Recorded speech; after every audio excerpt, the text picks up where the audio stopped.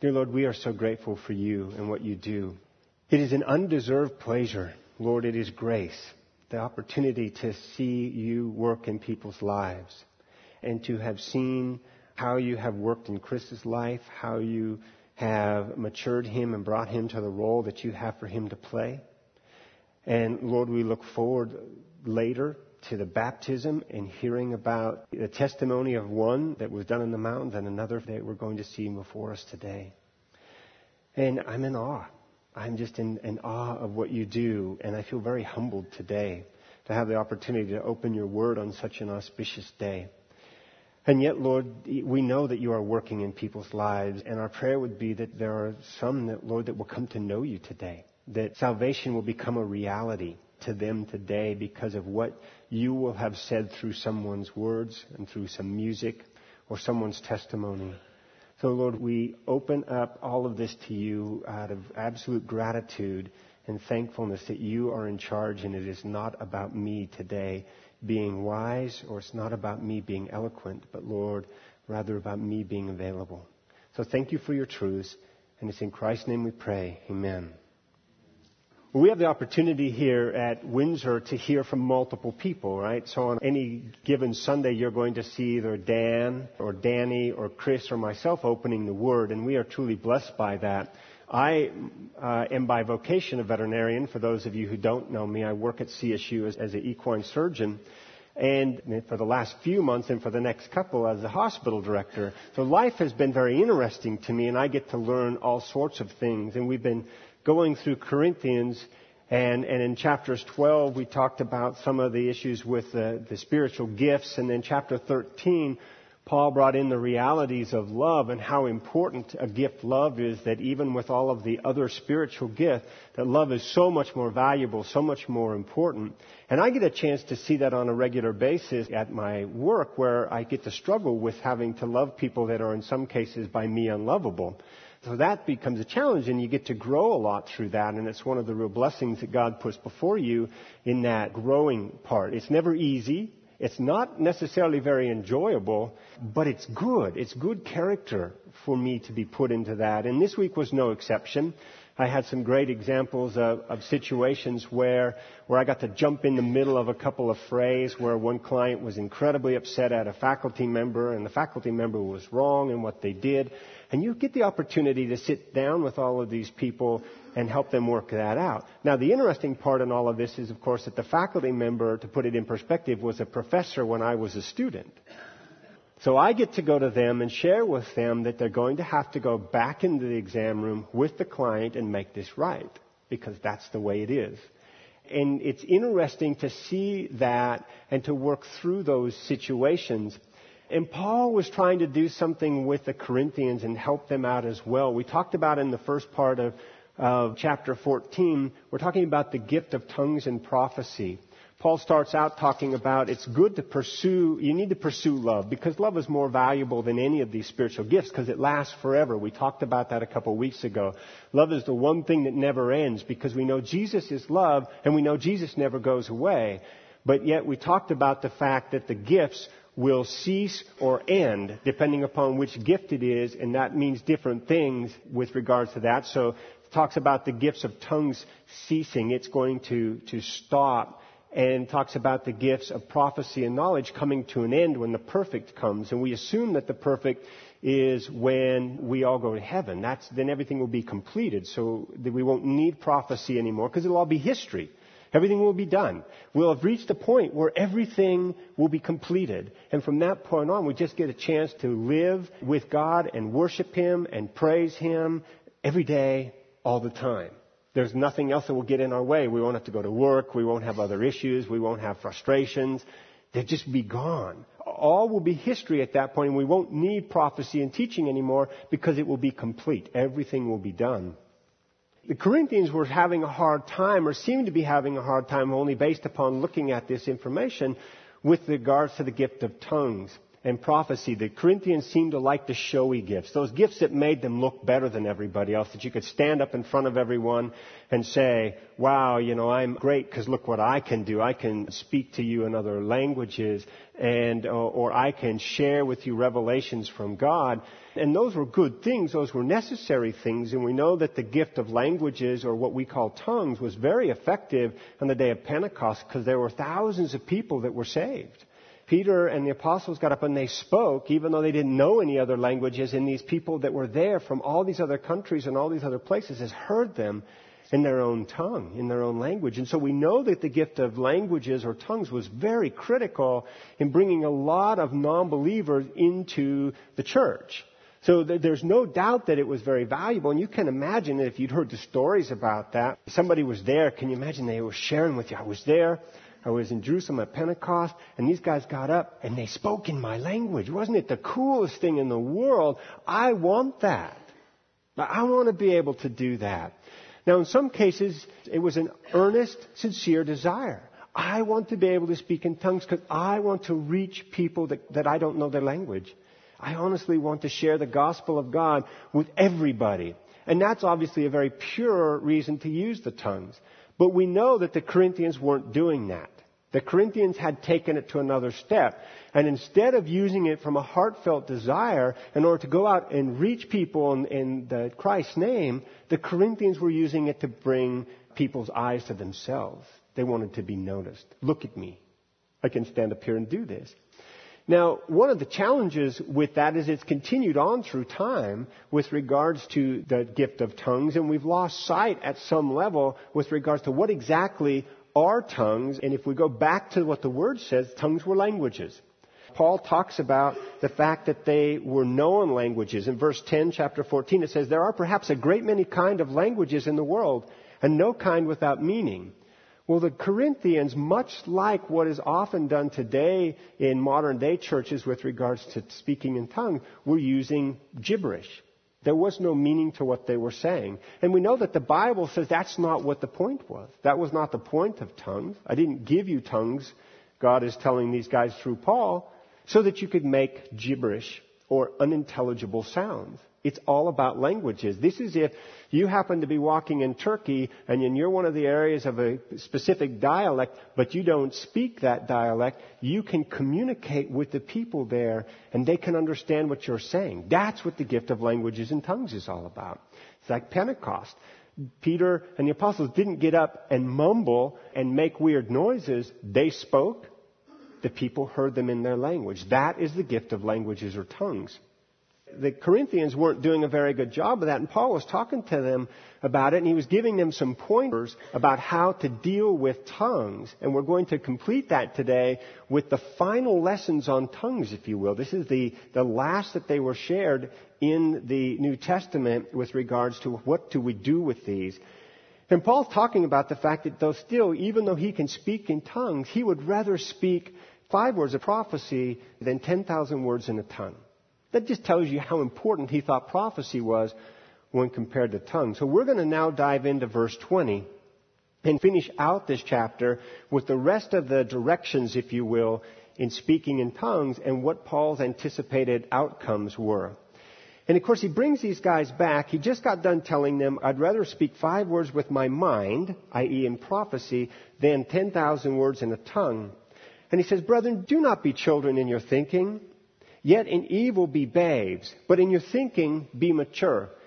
Now we know before that Paul had been talking to the Corinthians and telling them, it's time for you guys to grow up spiritually. It's really time for you to do that. When you're a baby, it's okay to be a baby. That's fine. It's okay to eat baby food. It's okay to make baby sounds. It's okay to crawl around and do those things. But when you're an adult, you ought to eat adult food. You ought to do adult things. You ought to speak as an adult. You should not speak as a baby. And he's coming back to them and thinking, guys, we need you to grow up a little bit. We need you to mature. Now, interestingly enough, the Corinthians had matured, but not in the ways that Paul had wanted them to mature. Right? How did the Corinthians mature? Well, they'd become adults in their evil thinking. And so he's saying to them, we need to do an inversion here, guys. Spiritually, you're babies. From a flesh perspective, you're adults. We need to switch that around. I want you to be spiritual adults, and in your flesh I want you to be mere babes. I don't want you to be so focused on doing the wrong things in accomplishing this. I want you to be, in your thinking, mature. In the flesh or carnally, I want you to be babes. I want you to eat milk, right? Don't go after the big stuff. Go after the little stuff. So he's asking them to change their behavior. It's time, guys. Time to move on. We need to stop doing what you've been doing, and we need to start getting you where you need to get to. And he reminds them, right? So he goes back to the Old Testament, into Isaiah. And he reminds them where God had spoken through the prophet Isaiah. In the law it is written, by men of strange tongues and by the lips of strangers I will speak to this people. And even so, they will not listen to me. There was a time when the Israelites, right? Multiple times. This was one of the times that the Israelites had stopped listening to God. They'd stopped paying attention to Him. And in verse 21, Paul's bringing this back to perspective. And Isaiah's talking about the Assyrians. And what he's trying to do is say, you remember back. Think back about what happened. You guys are so focused on tongues. I'm going to use this as a springboard to move into another perspective here. But I want you to remember, right? When the Assyrians came, speaking in their normal tongue, did any of our forefathers understand them? No. Did it help our forefathers to respond? They didn't seem to get the point. And God said through Isaiah, even when I sent these other people, they wouldn't listen to me. They wouldn't hear. And so then he goes on in verses 22 through 25 to explain the gift of tongues. Let's go back one more time, guys. We've been through it a few times here in this letter, but let's hit it again. So in verse 22 through 25, he says, so then tongues are for a sign. Not to those who believe, but to unbelievers. But prophecy is for a sign, not to unbelievers, but to those who believe. Therefore, if the whole church assembles together and all speak in tongues, and ungifted men or unbelievers enter, will they not say that you are mad? But if all prophesy, and an unbeliever or an ungifted man enters, he is convicted by all. He is called to account by all. The secrets of his heart are disclosed, and so he will fall on his face and worship God, declaring that God is certainly among you. Paul's getting ready to lay aside the whole concept of tongues to the Corinthians. He's given them the background. We've talked about a lot of things, and now he's trying to finish things off and say, okay, guys, let's be done here and move on. Tongues were not designed to be used in a church body. That wasn't the intent there. In a church body, in many cases, the majority of the people there are going to be believers. We always hope there are non-believers that come to church because otherwise it will be harder to share some of the word or require us to go out, which is also a very good thing. But in reality, in the Corinthian church, there was a church of believers. And they would sit there in their services and they would have all sorts of tongues being used. But what was the value of that? Because tongues were never designed for believers. Prophecy was for believers. Believers get together. We open the Word like this on a Sunday morning and we share it. And we reveal to you what God has shown to us, right? He's already put it on paper for us. That's my job when I prepare for the message, is to open the Word, prepare my heart, and then share with you what God has taught me for the week prior to the lesson. The benefit of doing that is, of course, the Word cuts to our hearts. And so it helps us to grow and mature and become those mature people that Paul is looking for us to be in the Word. But the gift of tongues were originally designed to reach those people who couldn't understand our language and weren't believers. Hence Pentecost, what Paul talks about when he used the gift of tongue. So that's the concept behind it. But yet this was a church that had become fascinated by the gift of tongues. And it's interesting when it talks about what's going to happen if an ungifted man or an unbeliever enters. They'll say you are mad. This actually translates better to they'll walk in and what they will see is uncontrolled frenzy. That's what they walked into your church and saw. Now, what are they going to do? Are they going to say, oh, this is the kind of spot I've been looking for. I want to be around a bunch of people who have lost their mind. No, that's not the point at all. And I think that was what Paul was trying to say. In your church service, this is what it looks like. You look like you're in uncontrolled frenzy. How are unbelievers going to take that? What's that going to look like when they come in and do that? Now, does that mean that the gift of tongues were bad? No, that's not the point. The point was the way the Corinthians were using them, they were using them incorrectly. And we're going to get to that in a minute, what the difference is. However, Paul says, what a difference it would be. Can you imagine, even if, and Paul's going to come in and give some guidelines for prophecy as well. He said, can you imagine if an unbeliever or a group of unbelievers walked into your building and you were all sharing the Word of God, what impact that would have? I mean, he goes on to tell what kind of impact it would have. He's convicted by all. Everybody there convicts him. He doesn't think you're mad. He doesn't think you're crazy. He doesn't think you've lost your mind and you're in this uncontrolled frenzy. But rather, he's convicted. He's called to account. The secrets of his heart are disclosed. And he will fall on his face and worship God. Now, what should we be looking for? Should we be up here trying to have a service where we're all speaking in different languages? Let's set aside the concept of the gibberish and just say we're not even going to go there. Let's say, for instance, that there were 40 people in this room who spoke other languages by God's grace. Would it be good for us to each one of us stand up at the same time and be using those? Not according to Paul. Not according to God. People would think we'd lost our mind. However, if those same 40 people got up and shared the gospel, there'd be some impact. That's still not the best. Though Paul's going to go on and clarify this. He's still going to say, that's not best. There's a better way to do it than that. But remember, tongues, the way you're doing it, Corinthians, is a disaster. It's a wreck. We're not helping. We're not doing what we need to do. Verse 26, what is the outcome then, brethren? When you assemble, each one has a psalm, each has a teaching, has a revelation, has a tongue, has an interpretation. Can you imagine what it must have looked like? A group of 100 to 1,000 people in a church, who knows how many? Everybody has got their thing to say. Every one of you. Can you imagine if all of you got up and started proclaiming something? How interesting would that be? What benefit would the body get from that? Nothing.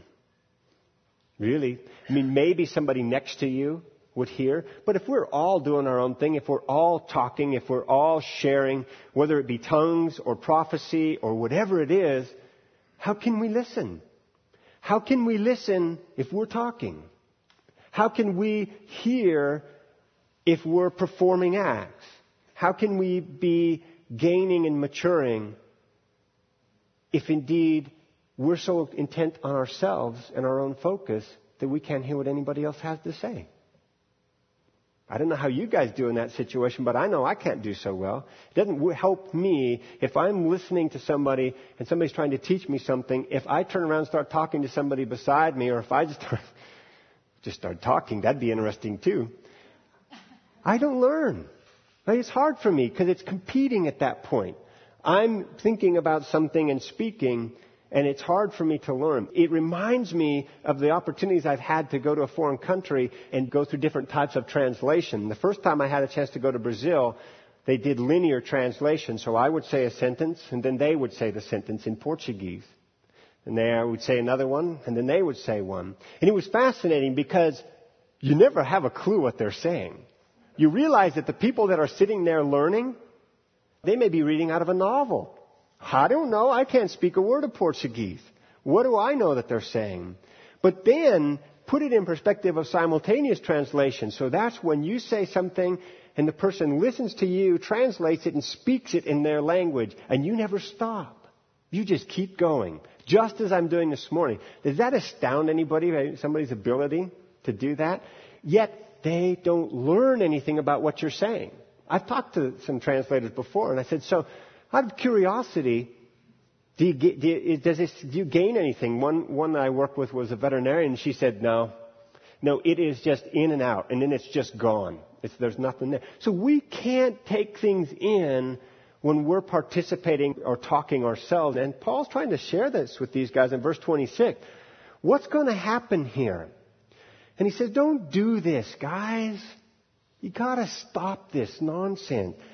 All spiritual gifts are designed for the edification of the body, not the sharer. It's not about me.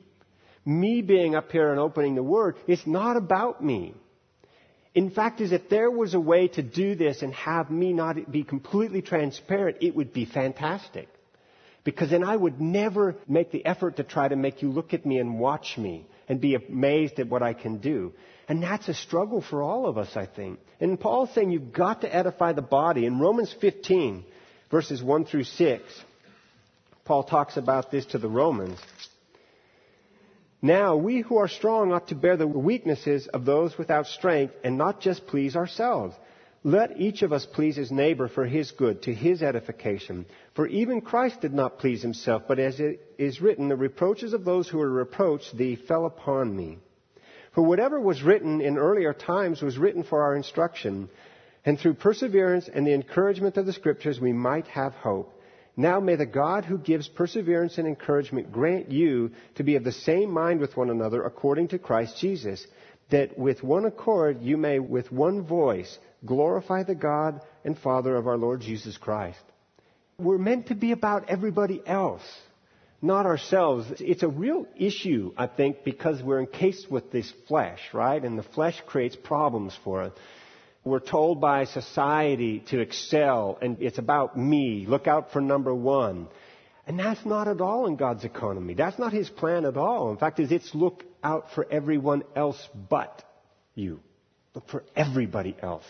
Your neighbor has an issue, go help your neighbor. It doesn't matter if what you need to have done gets done. Help your neighbor. Do things to edify the body. 1 Thessalonians 5:11. Therefore encourage one another and build up one another, just as you also are doing. So encourage, build up, do things. Brothers, brethren, sisters. In Corinth, quit making the focus you. Stop being about yourself. You need to be about the body. It's far more valuable than you as an individual part. Are you important? Yes, but not as important as the body. In verses 27 and 28, he starts to say, okay, here's the nitty-gritty of how we're going to do this. If anyone speaks in a tongue, it should be by 2 or at most 3, and each in turn. And one must interpret. If there is no interpreter, he must keep silent in the church and let him speak to himself and to God. The whole concept here, it's got to be about order. Let's make sure that it's useful. If 40 people get up and speak in a different language, it's not going to help anyone. But if maybe 3 at most, 1 at a time get up, it could be useful. It could be beneficial. However, if there's no interpreter, be quiet. Be silent. You can speak to God, but don't speak to the body. Why is that? What edification is there if I got up here and spoke in Portuguese, but none of you understood Portuguese? You could all have a good laugh at me, but you wouldn't know what I said. That's the edification part. If there's nobody to interpret what was said, then you need to be quiet. You need to be silent. It's not your time to speak up. In verses 29 and 33, he talks about the prophets. So he's trying to help everybody here as we work through this. Let 2 or 3 prophets speak, and let the others pass judgment. But if a revelation is made to another who is seated, the first one must keep silent. For you can all prophesy one by one, so that all may learn and all may be exhorted, and the spirits of the prophets are subject to prophets. For God is not a God of confusion, but of peace, as in all the churches of the saints. Before, Paul had talked about, I'd rather all of you got up and did a prophecy than speak in tongues. Because for the believers, it's going to be far more effective for you to get up and give a prophecy. However, realistically, 40 of you getting up and sharing your favorite verse at the same time isn't going to help either. So let's be realistic. Paul's really working with these guys to help them understand humility. The whole concept here is humility. He wants them to stop focusing on themselves, what they have to offer, how good they look or how good they sound, and he wants them to focus on the body. And he said you can't do that when your eyes are only on yourself. You can't look out when all you're doing is looking in a mirror. It just doesn't work. So he's helping them to see that. And he's saying, even though it'd be better for 40 people to prophesy at the same time than 40 people speak in tongues, that's still not good. We still need to limit it. It needs to be in turn, one at a time. We need to do this for the edification of the body, for the exhortation. Let them learn. Allow them to hear what's being said. Let them grow from it. Don't let them be confused by it. We don't want to be a group of people that everybody thinks of as the crazy folks. We want to be people that are about building up the kingdom of God by sharing His Word in a fruitful and reasonable instance. That's what he's telling the Corinthians. So be cautious. God is not a God of confusion. He doesn't want that. He wants us to be orderly. Now comes the fun part. It's always fun to get to this part of the chapter. Verses 34 and 35. The women are to keep silent in the churches, for they are not permitted to speak, but are subject to themselves, just as the law also says. If they desire to learn anything, let them ask their own husbands at home, for it is improper for a woman to speak in a church.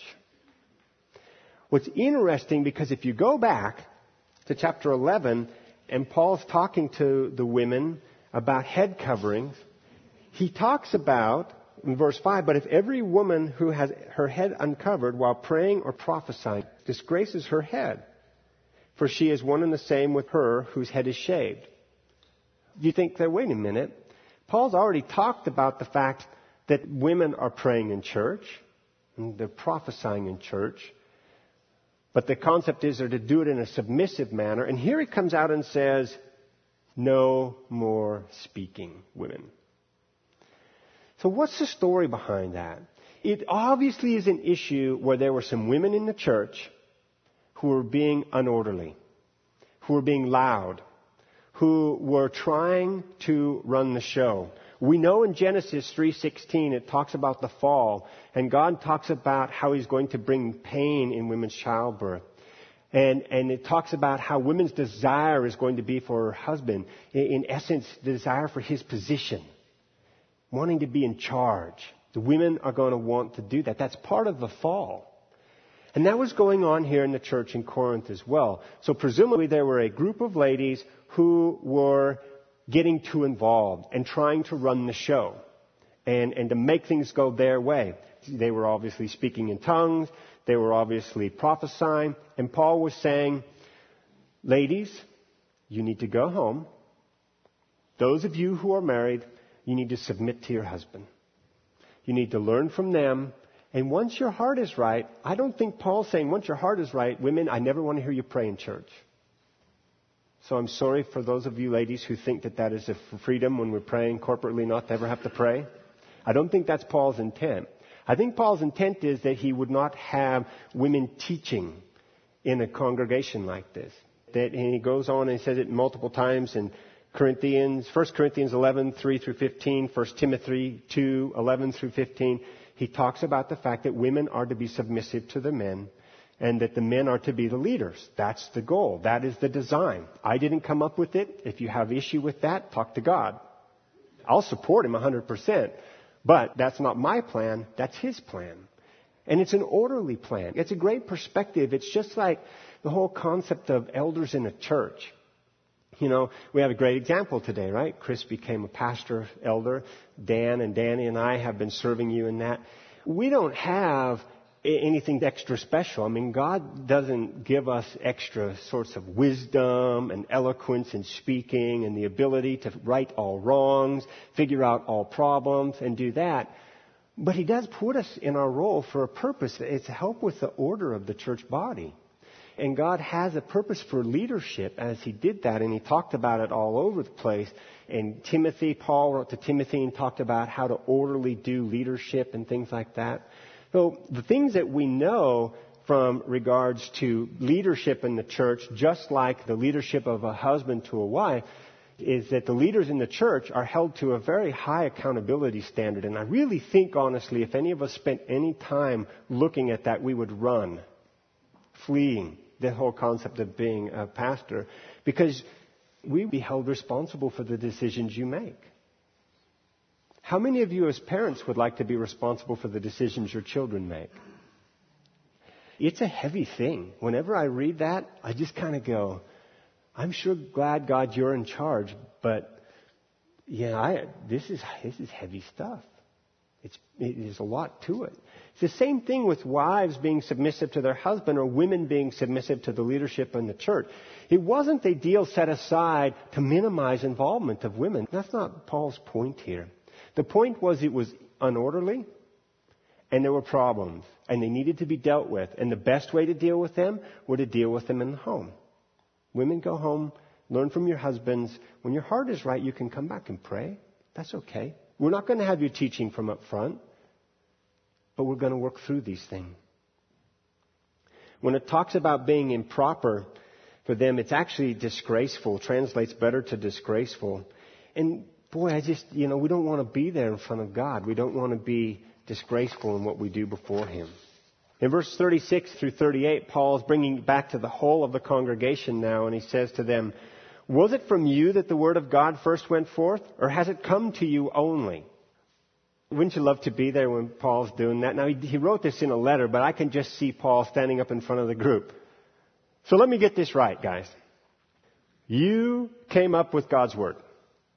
It's all about the Corinthians because of your wisdom and your great thinking. That's why we have God's word. Wrong. No, it's not the point at all. The word came from God. It came to them. But Paul's giving them a warning. He knew they weren't going to like this, right? Paul knew already that the Corinthians were not going to appreciate what he had to share with them. And so he said, if anyone thinks he is a prophet or spiritual, let him recognize that the things which I write to you are the Lord's commandment. But if anyone doesn't recognize it, fine. You are neither recognized. Paul's just trying to say the same thing I did with the women don't speak in church deal. He said, it's not me. I'm going to stand behind this. I will cut it straight. I will tell it to you as God has for me to tell it to you. But you need to know this comes from God. So Corinthians, all this I'm telling you about tongues, prophecy, love, speaking in the service, being disruptive, being unorganized, that's all from God. Okay? God's telling us that we need to do a better job of this. And so don't be coming after me, complaining to me that you're upset with me, because this is God's word, and it's what He said. But Paul doesn't ever stop there, and I really love that about Paul. He brings it down to here's the bottom line. You're messing up with these spiritual gifts. You desire them in the flesh, you shouldn't. You are trying to get everybody to look at you, you shouldn't. You are unorganized, you are disorderly, you shouldn't be. And by the way, it's God telling you this, not just me. These words aren't coming out of my mouth. These words are coming from God. But He helps them. He doesn't stop there and chastise. There, how'd that feel? Right? He stops and says, okay, therefore, my brethren, desire earnestly to prophecy, because it's better.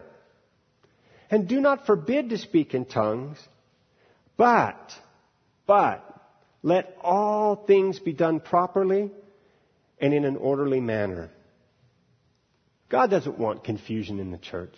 He doesn't want confusion in our lives. He doesn't want us to look one way Sunday and a different way Monday. He doesn't want us to treat somebody different because of their status and what they might bring to the church body or bring to us individually.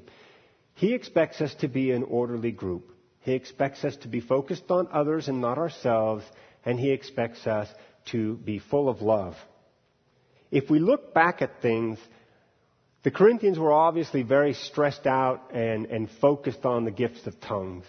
So it took a lot for Paul to teach them the thoughts that he needed to teach them. What we know about the gift of languages are that they're not for all believers because the Holy Spirit dispenses the spiritual gifts as He will.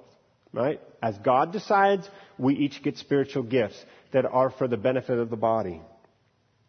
The gift of tongues or languages is not at all connected with the baptism of the Spirit, any different than any of the spiritual gifts are. When we become believers, we are baptized by the Spirit, and the Spirit gives us gifts.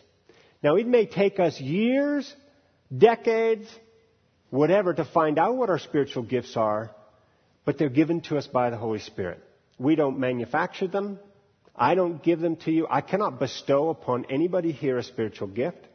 It just doesn't work. The Spirit does that. That's why they're called spiritual gifts instead of dean's gifts. Because I can't do it. It's the Spirit that does these things. Spiritual gifts or the gifts of languages is not a superior sign of spirituality. Whether you have or don't have the gift of tongues does not make you better or worse than anybody else. Because the Spirit gives them out as the Spirit wills. In fact, as we discussed last week, the gift of tongues is actually probably inferior. It's an inferior way to prophecy. It's an inferior way to teach because you always have to have an interpreter around to deal with it. The benefit of tongues were in the day of Pentecost and the New Testament time to go places that they didn't have the languages and they could share God's Word. However, Paul says, don't forbid speaking in tongues. It's okay to do it, but do it right. Do it the correct way. Recognize the gift of tongues are languages. And we know in verse 10 that they're all known languages. Right? There's no such thing as this deep spiritual moaning that nobody can understand because they're not words. The gift of tongues was a gift of languages that were all known. Somewhere somebody used it. We just had to find the right people. We know that if you do it, you should do it very orderly. You should only do it when there's somebody there to interpret. And if there's not, you should be quiet. We also know that there's a huge amount of debate in regards to whether or not the gift of tongues is still an active gift. The way I can best find things in the Word, it would indicate that it is not an active gift at this point. But I'm not going to stand up here and tell God what He can or cannot do with the gift of tongues. If God wants to use the gift of tongues, amen. And fact is, if He blessed me and I had the chance to proclaim His grace and His truth of salvation to somebody who couldn't speak English and I couldn't speak what they spoke, I couldn't be more happy. But I can tell you that the way that it is currently used in most churches in America is not accurate. It's not the way it's supposed to be. It's gibberish, and it certainly isn't controlled. Prophecy is better. It's always better than tongues. Interestingly enough, it's almost always less desired. But it's still not good if you don't use it to edify the church.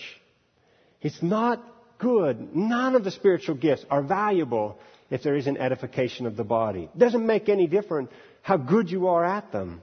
If we don't edify the body, we don't do that. And in fact, it should be done orderly. It would never be right for me to stand up in the service while Dan, Danny, or Chris are teaching and share something off the cuff, because that would be unorderly. That would not be right. So regardless of whether I might want to, it wouldn't be an effective or edifying way to use the gifts that God has given us. The cool part moving on, we're going to talk about the importance of the resurrection and the benefit there. If there are things that you have questions, concerns, not sure are clear about what we've discussed about the gifts of tongues and prophecy and otherwise, let me know. Shoot me an email. Give me a call. I'd be glad to share with you what I've learned and learn from you as well. I know I do not have a corner on the market with all knowledge and continuing to learn, but I'm excited about moving on and being able to put away the issues of the Corinthian church from their fleshly perspective and start moving towards the wonderful and amazing resurrection which seals the hope of our salvation. Let's pray. Dear Lord, I am so grateful for you. Just to know that you cared so much about us that you put your word down in writing that we might be able to study it and read it. Lord, as just thinking back on the plaque that Chris got and the promise of the Bible and just what it holds is so cool. It is just such a neat thing. And it's all to get to know you better. Lord, would you help us to continually grow and mature? Would you help us to be a body that would be about finding out how we can serve others? That we could be a body that would be looking towards maturation? That we wouldn't be happy staying where we are, rather we would grow? Lord, you know full well that we can't be an effective body if half of us is a baby and the other half's an adult. So please grow us, mature us, and make us look just exactly like you want us to look like. Lord, as we move on with the service and we look at the baptism and go through that, Lord, I am so excited about that. I'm so excited to see that. Would you just open all of our hearts to hear how you have done this marvelous thing of salvation in Shane's heart? So thank you, Lord, for the opportunity to open your word. Thank you for this beautiful day. Lord, please be with all of those who are struggling with the difficult memories of lost loved ones and wars and other things during this time. And Lord, help them to lay their burdens down before your cross. And it's in Jesus' holy name we pray. Amen.